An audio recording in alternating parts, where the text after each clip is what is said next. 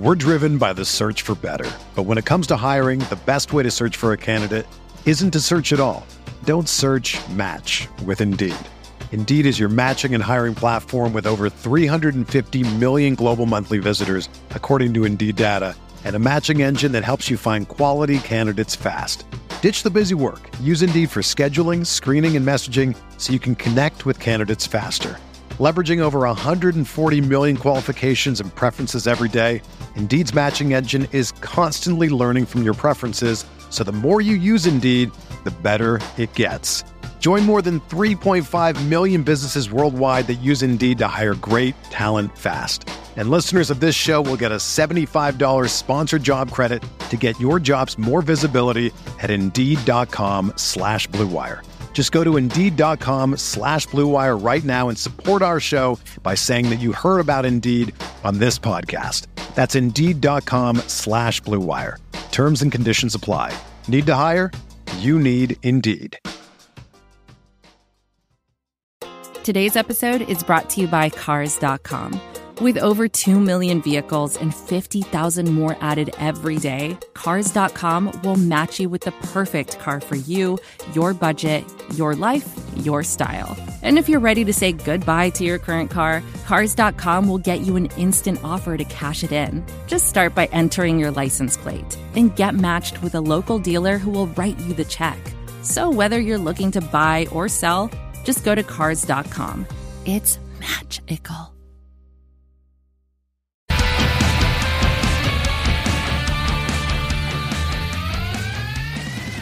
Hello, everybody. It's Kirk Henderson and Josh Bowe coming to you for a Monday night, October 26th edition of Mavs Moneyball After Dark. Josh, how are you? I'm doing okay. Yeah. That's about as far as I can say. Yeah. You know, recording on a Monday is kind of a bummer because you're just like looking ahead to the rest of the week. But, you know, Josh and I are on this kind of irregular schedule because we don't want to, you know, the folks who do the daily podcasts, I would be terrible at this because you got to make, you know, chicken salad out of chicken shit. And, you know, you and I kind of wait until there's enough to talk about. And then, you know, over the last couple of days, it seems that there's been enough stuff. Let's kind of, you know, pop right into it. I will say, you know, we're going to get to draft stuff eventually, but both of us are just not good at this. And so we don't want to talk about things we don't know about. So, you know, the first stuff that I want to talk about is really like the things we published over the weekend. You know, Luka Doncic, it was news broke that he is going to get a specific colorway to the Air Jordan 35 to be called literally Luka. And I, for one, am really, you know, just sort of interested in sort of like the politics of what this means, because, you know, when he signed with Brand Jordan, which was December, you know, almost 10 months ago, it was sort of an odd decision to me because I thought, you know, the path to Nike would have, you know, him standing out, you know, being sort of a high profile athlete, but that was also, you know, before he really had totally, truly blown up. He'd had a good couple of months to the season, but even I was still a little, you know, skeptical about what was, you know, going on with Luka. So I thought the path to him, you know, being a megastar was essentially going to take like 3 to 5 years. And this is one of these things, you know, I know you're not a shoe guy, but it speaks to, it speaks to sort of like cultural relevance, and Luka getting his own colorway, you know, is pretty incredible to me. Do you have any like immediate reactions to it? Yeah, because like I said, I'm not a sneaker guy, but everyone told me that like when Luka signed, in my head, I was like, oh, cool. So I'll be wearing, or I can go buy Luka shoes next year or something. And everyone was like, oh, slow down. You know, they sign and they'll wear the brand shoes, but they won't really get their own shoe for a while. So the fact that he's already kind of, I know it's not technically like his shoe, but the fact that he's already kind of getting a custom colorway of an Air Jordan, I don't know. That just, maybe this is normal. I don't know, but that just seems pretty crazy in terms of, you know, perspective of what we got here with Luka. Just seems pretty cool. Pretty crazy is accurate because, okay, you know, you said something a while ago, because Luka, it kind of went under the radar in the sense that we didn't talk about it a lot on our site, just because I think we didn't want to aggregate a cheap post, and we're not above that now and again. But Luka finished the season with the second best selling jersey in the league. And that to me, and I know to you as well, was sort of a mark of his popularity amongst what in my brain, because I work in politics, is sort of like a grassroots thing where, it's not necessarily the discussion online, but when the consumer makes a purchase, that has some value. And it seems to me that in both with what the NBA has to do with marketing, with what Brand Jordan has to do with marketing, Luka is sort of butting himself into the conversation, in a way that I feel like the NBA and basketball apparatus is not entirely ready for. Because when Zion Williamson signed with Jordan in the summer, it really felt like they were going to make Zion Williamson happen. And I love Zion, but the guy hasn't played 25 games yet, so that it's just a little premature. Whereas Luka has, through his play, established himself as an MVP candidate in his second season. So it's sort of fun because rare in our Mavericks fandom have we been on the really, it's not often we've been able to say that, like, look, our guy is not getting the proper level of respect, and he's getting the proper level of respect because he's getting his own shoe. People are buying his jersey. He is a global superstar, and I believe that the NBA has a ways to go to figure out how to make this all mesh, because right now I still feel like he's a bit of an outsider looking in with the way that they want to sell their own sport. Does that make sense? Yes, I think it does. And I definitely feel like this is weird because we're used to Dirk, who was obviously one of the greatest players of all time, but he still felt like ours, like our little indie rock band that no one's heard of, which is like ludicrous. It's Dirk. Like, he's obviously like, it's not like no one heard of him, but like, he wasn't in commercials, he wasn't a leading all-star vote getter, so like it's different. I have to get used to Luka being popular. That's just something my brain has to accept, because it hasn't had to accept that in all of my sports fandom. I don't think I've ever rooted for a team in my 31 years of existence that's had the, like, Luka's going to be the best player in the league in like 5 years. So I mean, maybe next year. Yeah. Like, I don't want to. It's hard to say this sort of stuff because he's just preposterous, right? And I've never rooted for a team that had the unquestioned, best player face of the league on it before. So it's just different. And then you're right. Him being an international player makes marketing and branding him, much more difficult than if he was born in the States and went to, maybe got some free publicity with AAU and going to college, and people being able to follow his career from like they did with LeBron. People didn't really, it was harder to find out about Luka if you were just a casual fan, the European leagues and stuff like that. So yeah, the NBA has to be ready, because they got they got lucky. Giannis is in Milwaukee, and it's Milwaukee. Like, if the league was marketing Giannis the way they're marketing him now, and he was in New York or Miami or just any other bigger, larger NBA market, Chicago or something, like, and he still kind of got this general branding that he's got right now, that in terms of the league promoting him, like, that would be a disaster. So they need to be ready with Luka, because he's rapidly approaching becoming the face of their league, which is should be something that we should sort of lean into, because it's really fun. It's very odd, and I keep sort of circling back to that in the discussions that I have with people, and that, like, having this guy at this, we're just not likely to experience this as fans, like, ever again. So it's something we should sort of lean into. And speaking of that, I asked you, you and I both play video games, but I think both of us shy away from sports simulations just because we cover the sport enough. We don't need to know, like, we don't need to play it. I appreciate people who do, because it's really, like, it's a lot. But Luka came out in reports are out. I mean, it's not even a report. It's 2K has essentially told us that when the season starts, Luka Doncic will be a 94 overall. Now, for those of us who don't play games, I would say that he's going to be a top 5 or 6 guy in the game. And just reading, about it was really funny to me because the people who play these games, they get so upset. And it was just outstanding reading some of the replies to 2K because it's just like what we've talked about. He is really good, and I don't know if enough people that are very into basketball, like basketball is a sport that people get very into but don't seem to watch a ton of.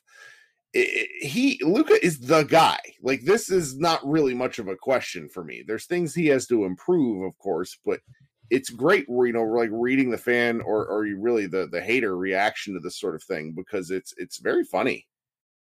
Yeah, we all were wondering like when he would become the villain, like last year, and it's like happened, like because he's gotten so good so fast. I mean, any player that gets that good, you're gonna get the good and you're gonna get the bad with it. So I guess that's not too entirely unexpected. And then when you consider he's a foreign player that a lot of fans didn't get to watch growing up, they think that's strange and different for whatever litany of reasons that we don't have to get into right now. But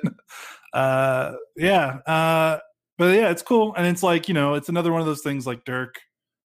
When I played 2K and Dirk was in his prime, I don't remember if Dirk was ever this good. And 2K wasn't really as popular back in like 04, 05, 06, 07. I played NBA Live back then, which doesn't exist anymore right now.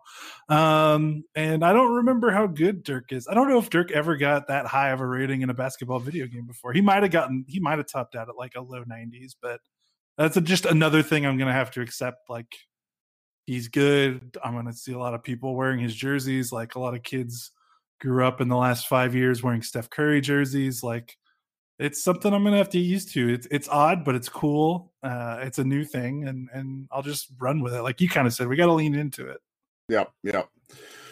Well, the last thing that we need to talk about, which I've led the podcast in terms of, the advertising about it with, is it seems, according to Adrian Wojnarowski, Zach Lowe, Tim McMahon, Brian Windhorst, kind of the heavy hitters in basketball, is it seems that the likelihood that the NBA makes its return within the calendar year is high. It's not assured because there's a lot that the league and the players union has to work out between now and then.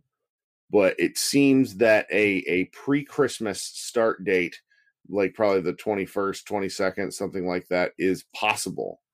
And it caught Josh and I a little bit unawares. We're just trying to make it to the NBA draft, which is November 18th.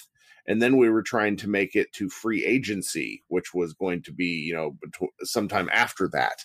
We were sort of expecting, a Martin Luther King, maybe, Valentine's Day start day. We knew the NBA was coming back, but it was very, very precarious as to far as when. And it seems that the financials with what's involved between obligations to the local regional sports networks, paired with, the national sports revenue, the stuff that comes in, it's apparently very important if the league doesn't want to experience a big time revenue shortfall, which would mean decreased salary cap, amongst other things, that the league may have to start sooner rather than later and really attempt to play a full 70 games. And, we have a roundtable that's up today on it. I don't want to speak for Josh. My feelings are, it's just like, I'm like personally not ready. I'm just like not like physically ready for the grind of the season. And it means, there's just a lot going on with that. And so like that very much is in my head, but I'm going to stop rambling for a second. What are your thoughts? I guess personally, I kind of echo you in terms of like games starting back up around Christmas. Just seems really fast. Thankfully, like in my real life job that actually pays the bills, our busy season ends like December 15th or so. So I will be coming in at the buzzer in terms of having like my life ready to handle a season. So that's pivot to a different kind of busy. Yes. But I kind of like, honestly, with the way things are going, like they might as well just play as soon as they can, as long as they can figure out the plan and they can figure out the financials and figure out the CBA stuff. Cause like, initially, I think, what me and you have read and what a lot of other people read was they were going to try to wait till February and possibly even March, because it's obvious, they're not going to do another bubble again. It's just not feasible. Right. So if they're not going to do a bubble, then they wanted to wait until as long as possible to get, as many fans as they could get back into the building.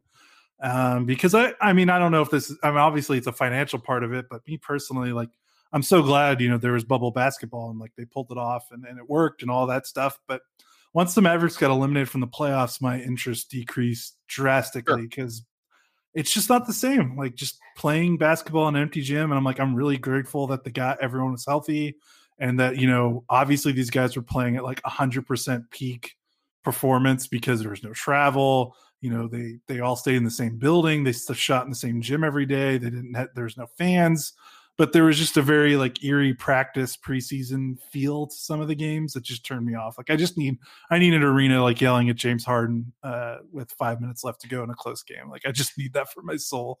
It's just part of the entertainment package for me. So I get it. Like the NBA wanted to wait, but like at this point, like you just got to be realistic and like what is going to be different in March and April about the state of the world that's going to be drastically different in December the 25th. Like, I think everyone can be real that we're probably going to be in about the same situation we're right now.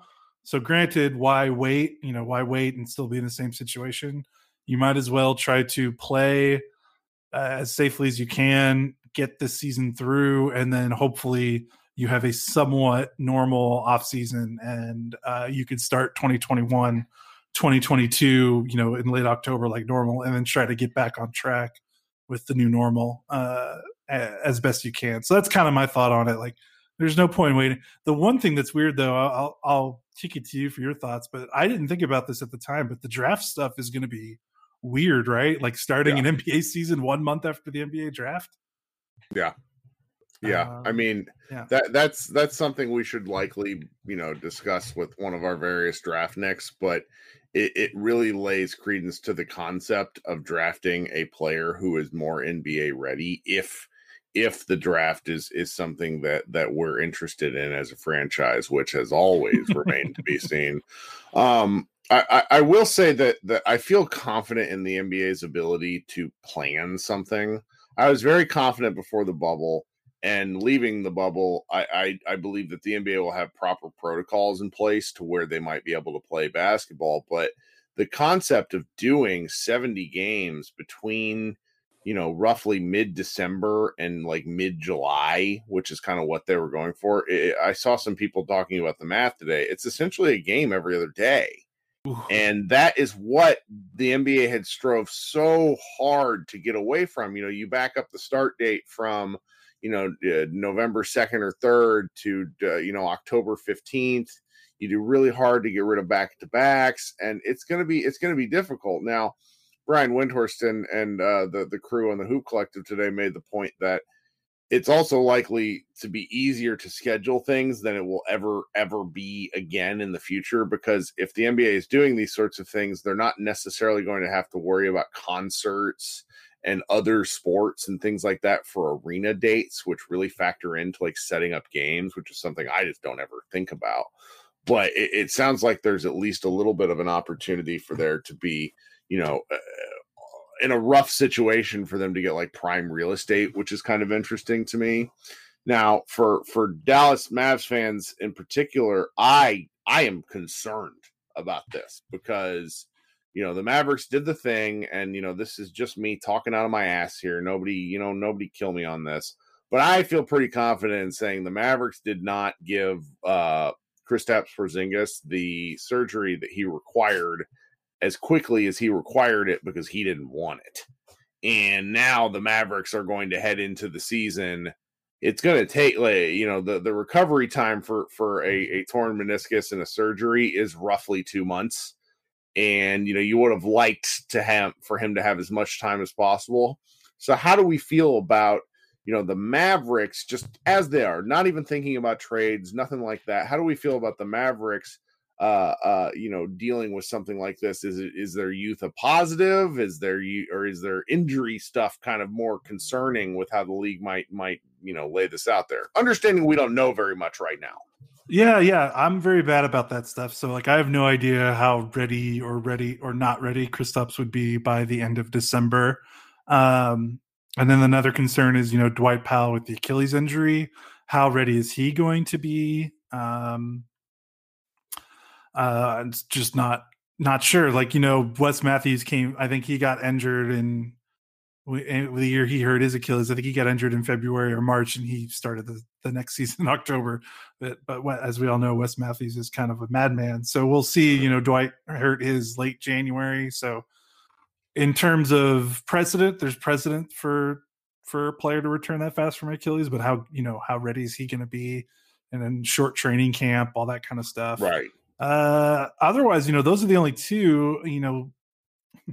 The idea of Luka playing every other night scares me with how quickly he's starting to pile up like the bumps and bruises throughout a season that he endures just from his style of play, and how he's a very physical player in terms of getting to the rim, and he'll mix it up and on the boards. So that's something they'll be thinking about. And then another thing is they need to make sure if Dwight and KP are not going to be ready from the outset.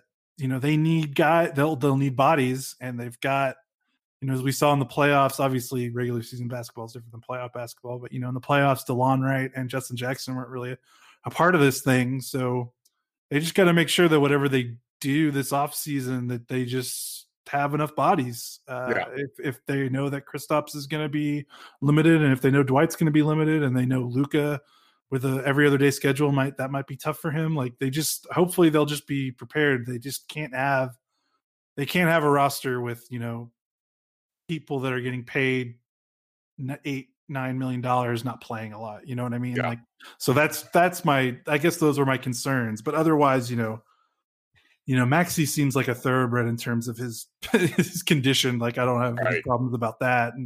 And Dorian Finney-Smith is a freaking Iron Man. So I'm not worried about those guys, but we'll see. I'm not sure. I'm really bad at predicting like the health. No, it's okay. It's okay. I think it's okay because here's the deal. You and I have been talking about like, well, how are we going to keep doing this podcast, and how are we going to keep, how are we going to like dole out content on MavsMoneyball.com? And the answer seems to have been figured out for us if the NBA is going to start in 2 months, and that we will have a lot of stuff moved up relatively quickly. So we're just going to have to, some of these things we're just going to be thinking about and talking about more.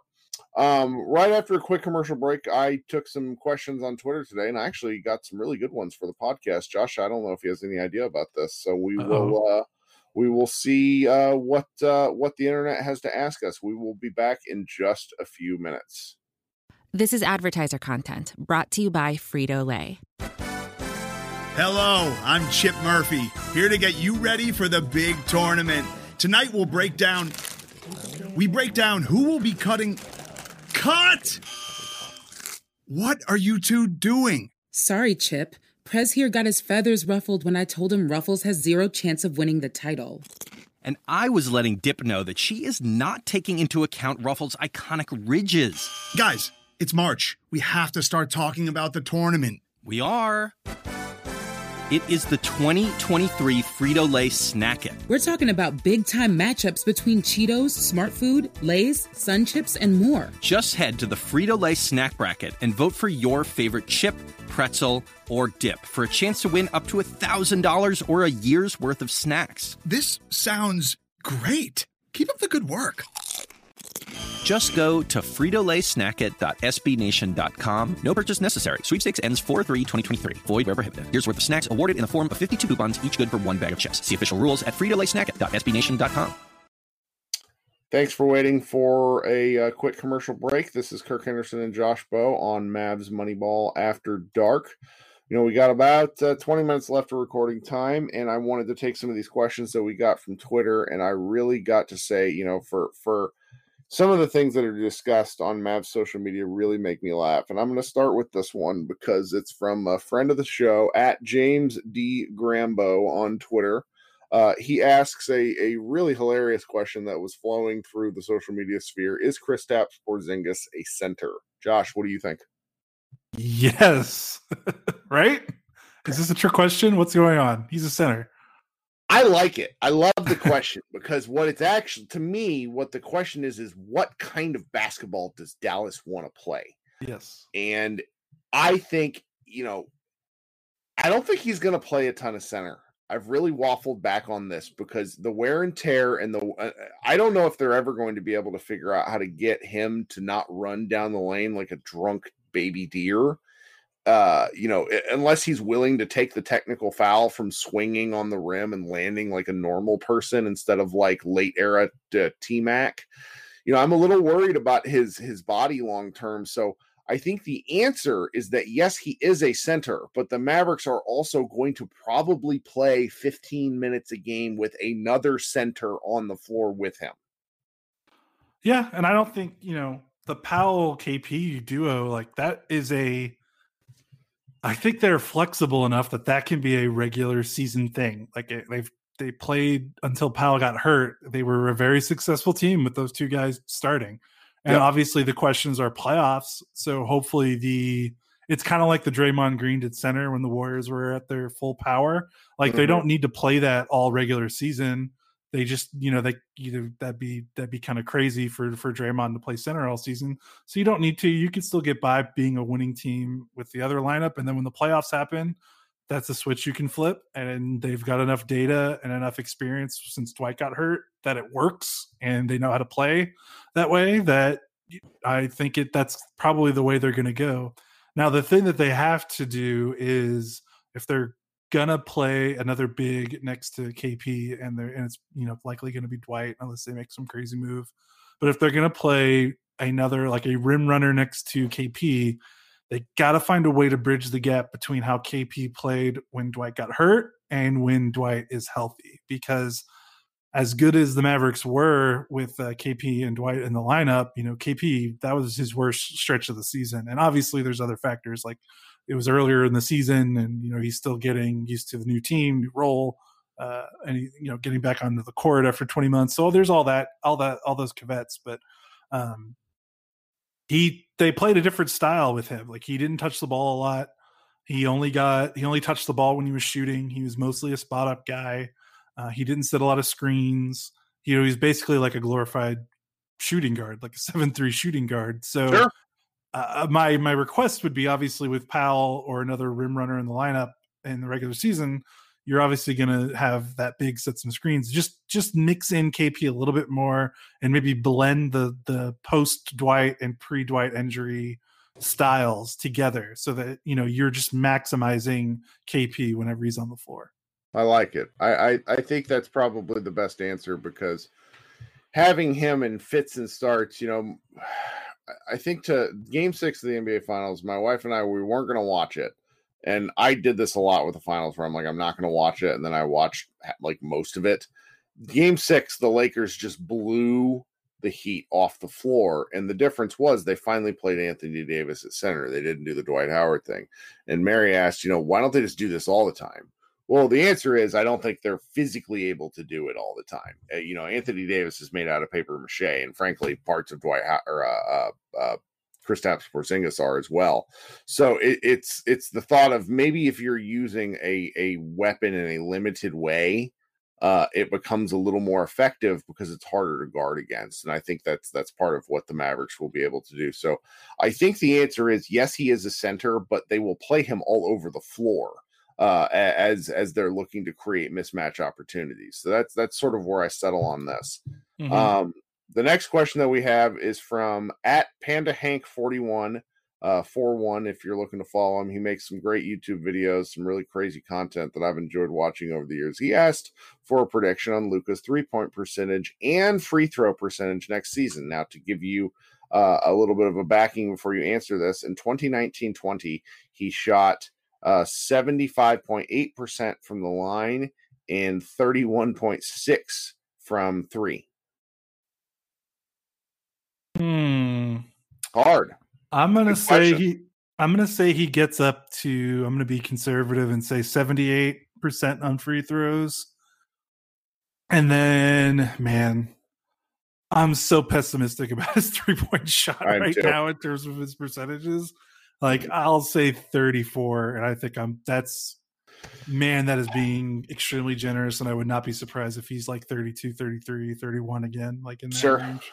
Sure. I think so. The free throw thing is a little easier. If you go look at his breakdown by quarter, he shot progressively worse with each quarter. And I believe if he is to get up into the 78 to like 82% range, he's going to have to continue to get himself in better cardiovascular shape. I believe he can do it over the course of his career.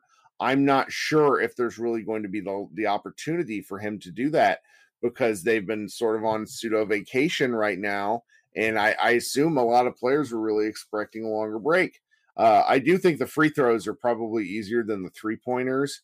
The three-pointer to me really revolves around volume. He shot a lot more. He shot 1.8 more threes per game in similar minutes between 2018-19 and 2019-20.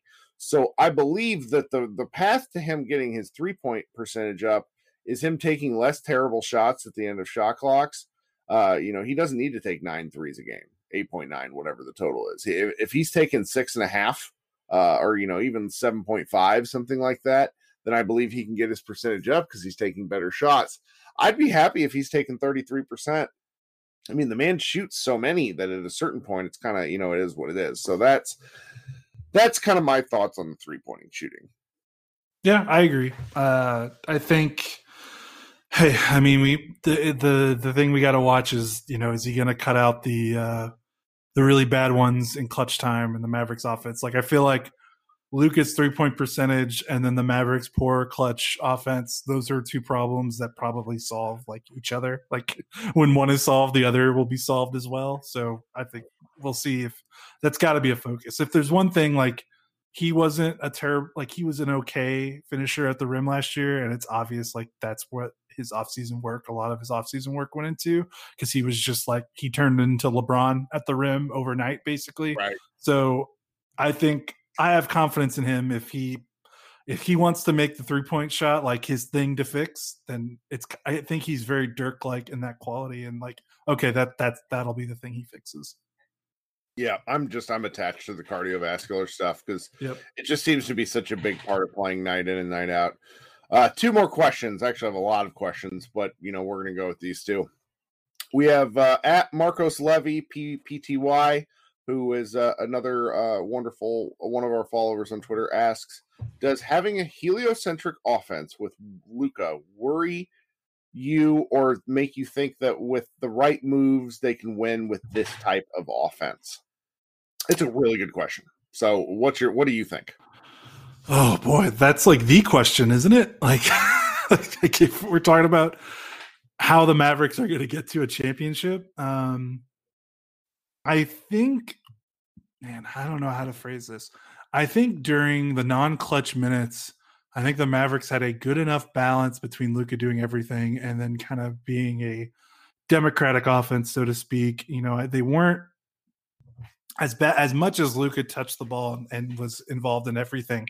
They didn't reach Rockets levels of isolation, kind of stuff. Right. They still ran a ton of pick and rolls, and there's a lot of off ball movement, a lot of cutting, and the Mavericks have very good off ball movers and stuff like that.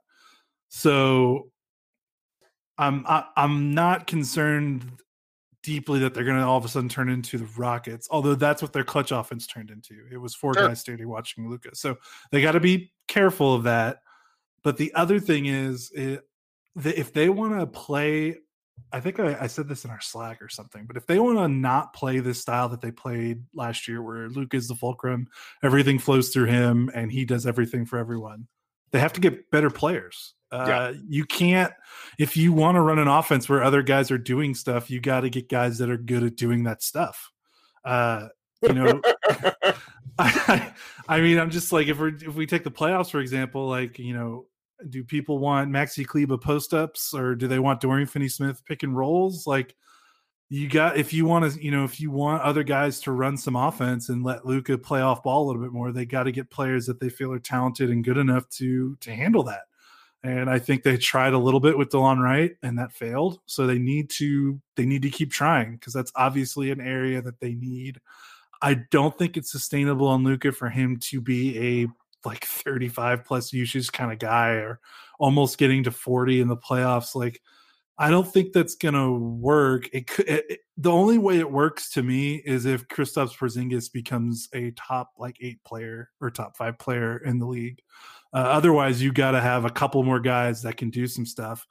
And the Mavericks, by design, like, they built the team that they have right now to do what they did. You know, they got a lot of standstill spot up shooters. They got a lot of guys that don't need to touch the ball a lot to be effective. They got a lot of guys that won't let the ball stick. Like, we rag Dorian Finney-Smith's offensive game outside of the threes, when he dribbles and stuff. But, Lord, he is such a unselfish player in terms of making sure the ball doesn't stick. Like, that was why I was pleading for the Mavericks to move away from the Barnes, Wes Matthews era and play Finney-Smith more, just for that reason. So that's good that they have those kind of guys, but they need 2 or 3 more guys that when the shot clock's running down, they can do something effective.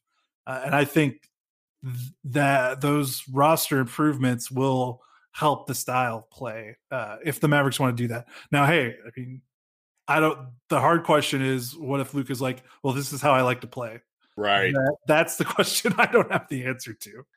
I mean, my thought is that if we're talking about heliocentric in the sense of what Russell Westbrook did during his MVP season, what Luka did last season and then the playoffs, I'm not super into it. But are we talking about getting Luka's usage rate down to like 32% in the playoffs from 37%, which was preposterous?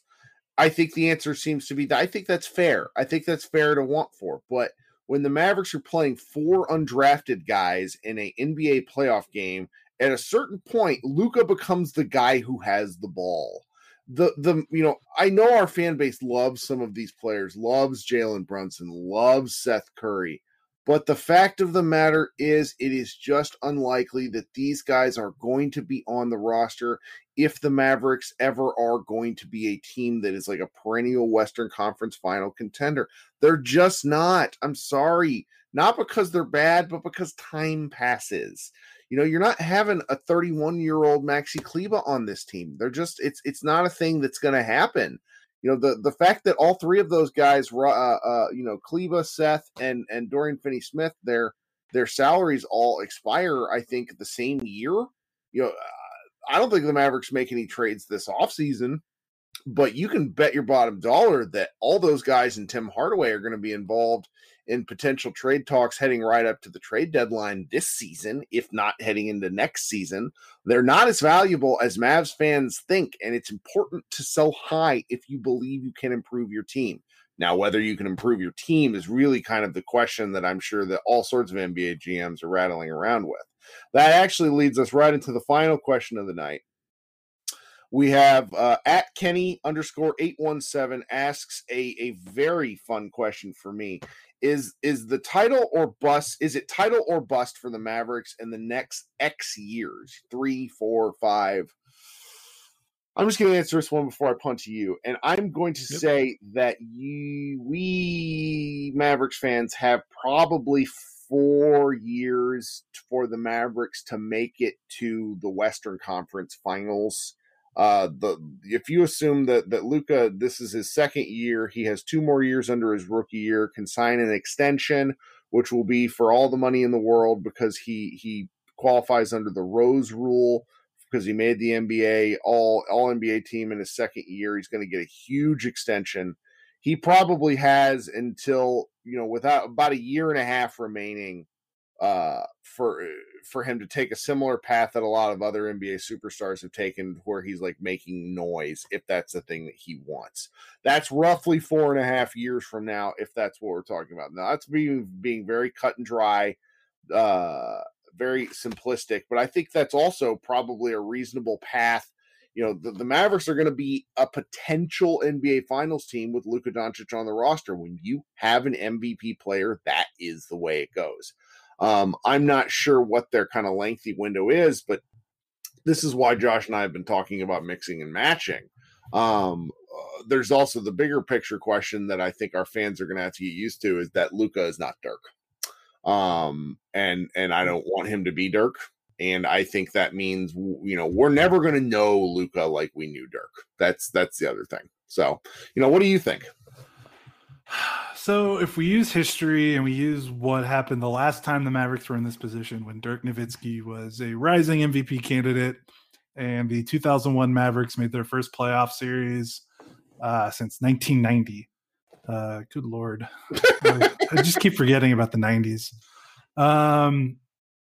They made the playoffs in 2001. They won a playoff series.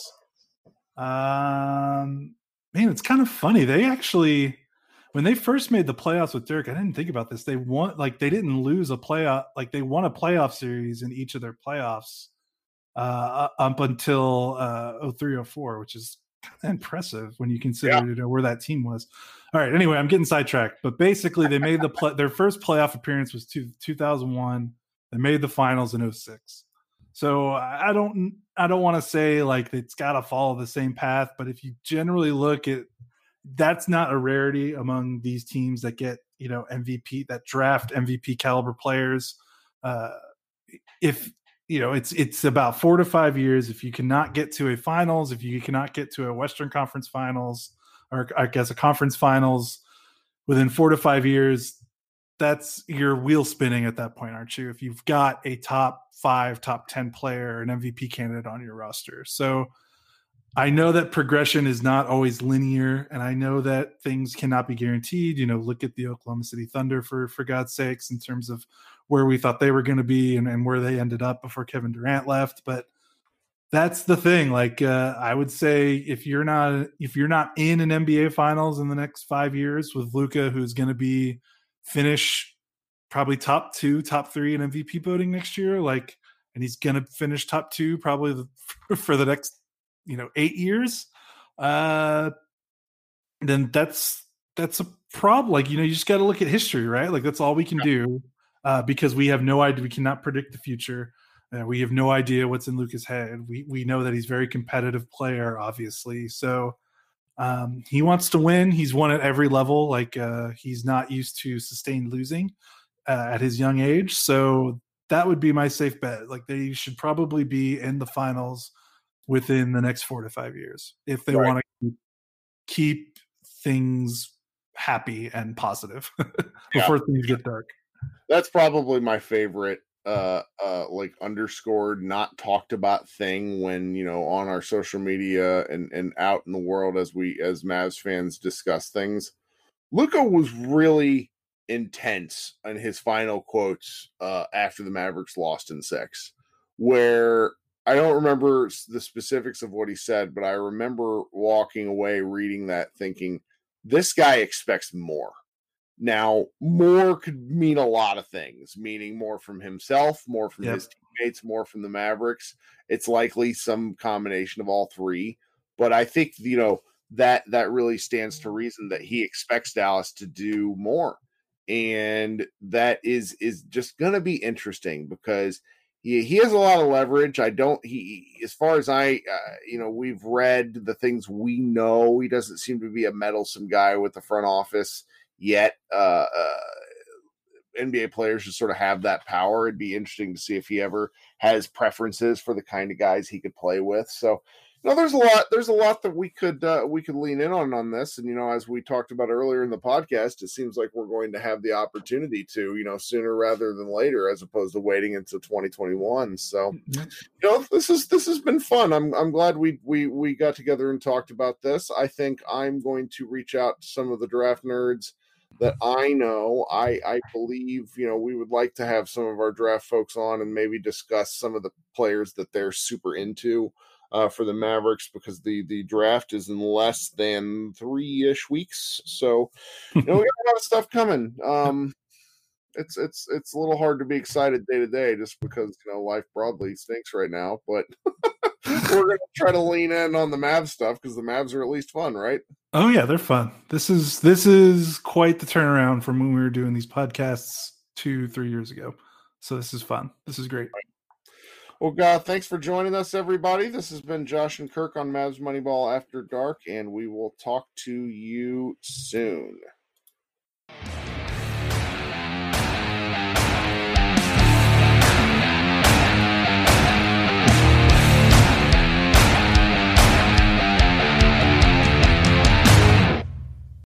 Whether you're a world-class athlete or a podcaster like me, we all understand the importance of mental and physical well-being and proper recovery for top-notch performance. That's why I'm excited that Unified Healing is sponsoring podcasts on the Blue Wire Network. Unified Healing is a new and super innovative global network of wellness centers powered by Energy Enhancement System, or EE System. If you haven't heard of the EE System yet, then you'll want to listen up. This technology promotes wellness, deep relaxation, purification, and rejuvenation. Wherever you are across the globe, access to a center is easy and affordable. Interested in experiencing the EE System technology for yourself? Go to unifiedhealing.com/bluewire to learn more and find a center near you. That's unified, UNIFYD, healing.com/bluewire. No material or testimonials on the Unified Healing website are intended to be viewed as medical advice or a substitute for professional medical advice, diagnosis, or treatment. Always seek the advice of your physician or other qualified healthcare provider with any questions you may have regarding a medical condition or treatment and before undertaking a new healthcare regimen, including EE System.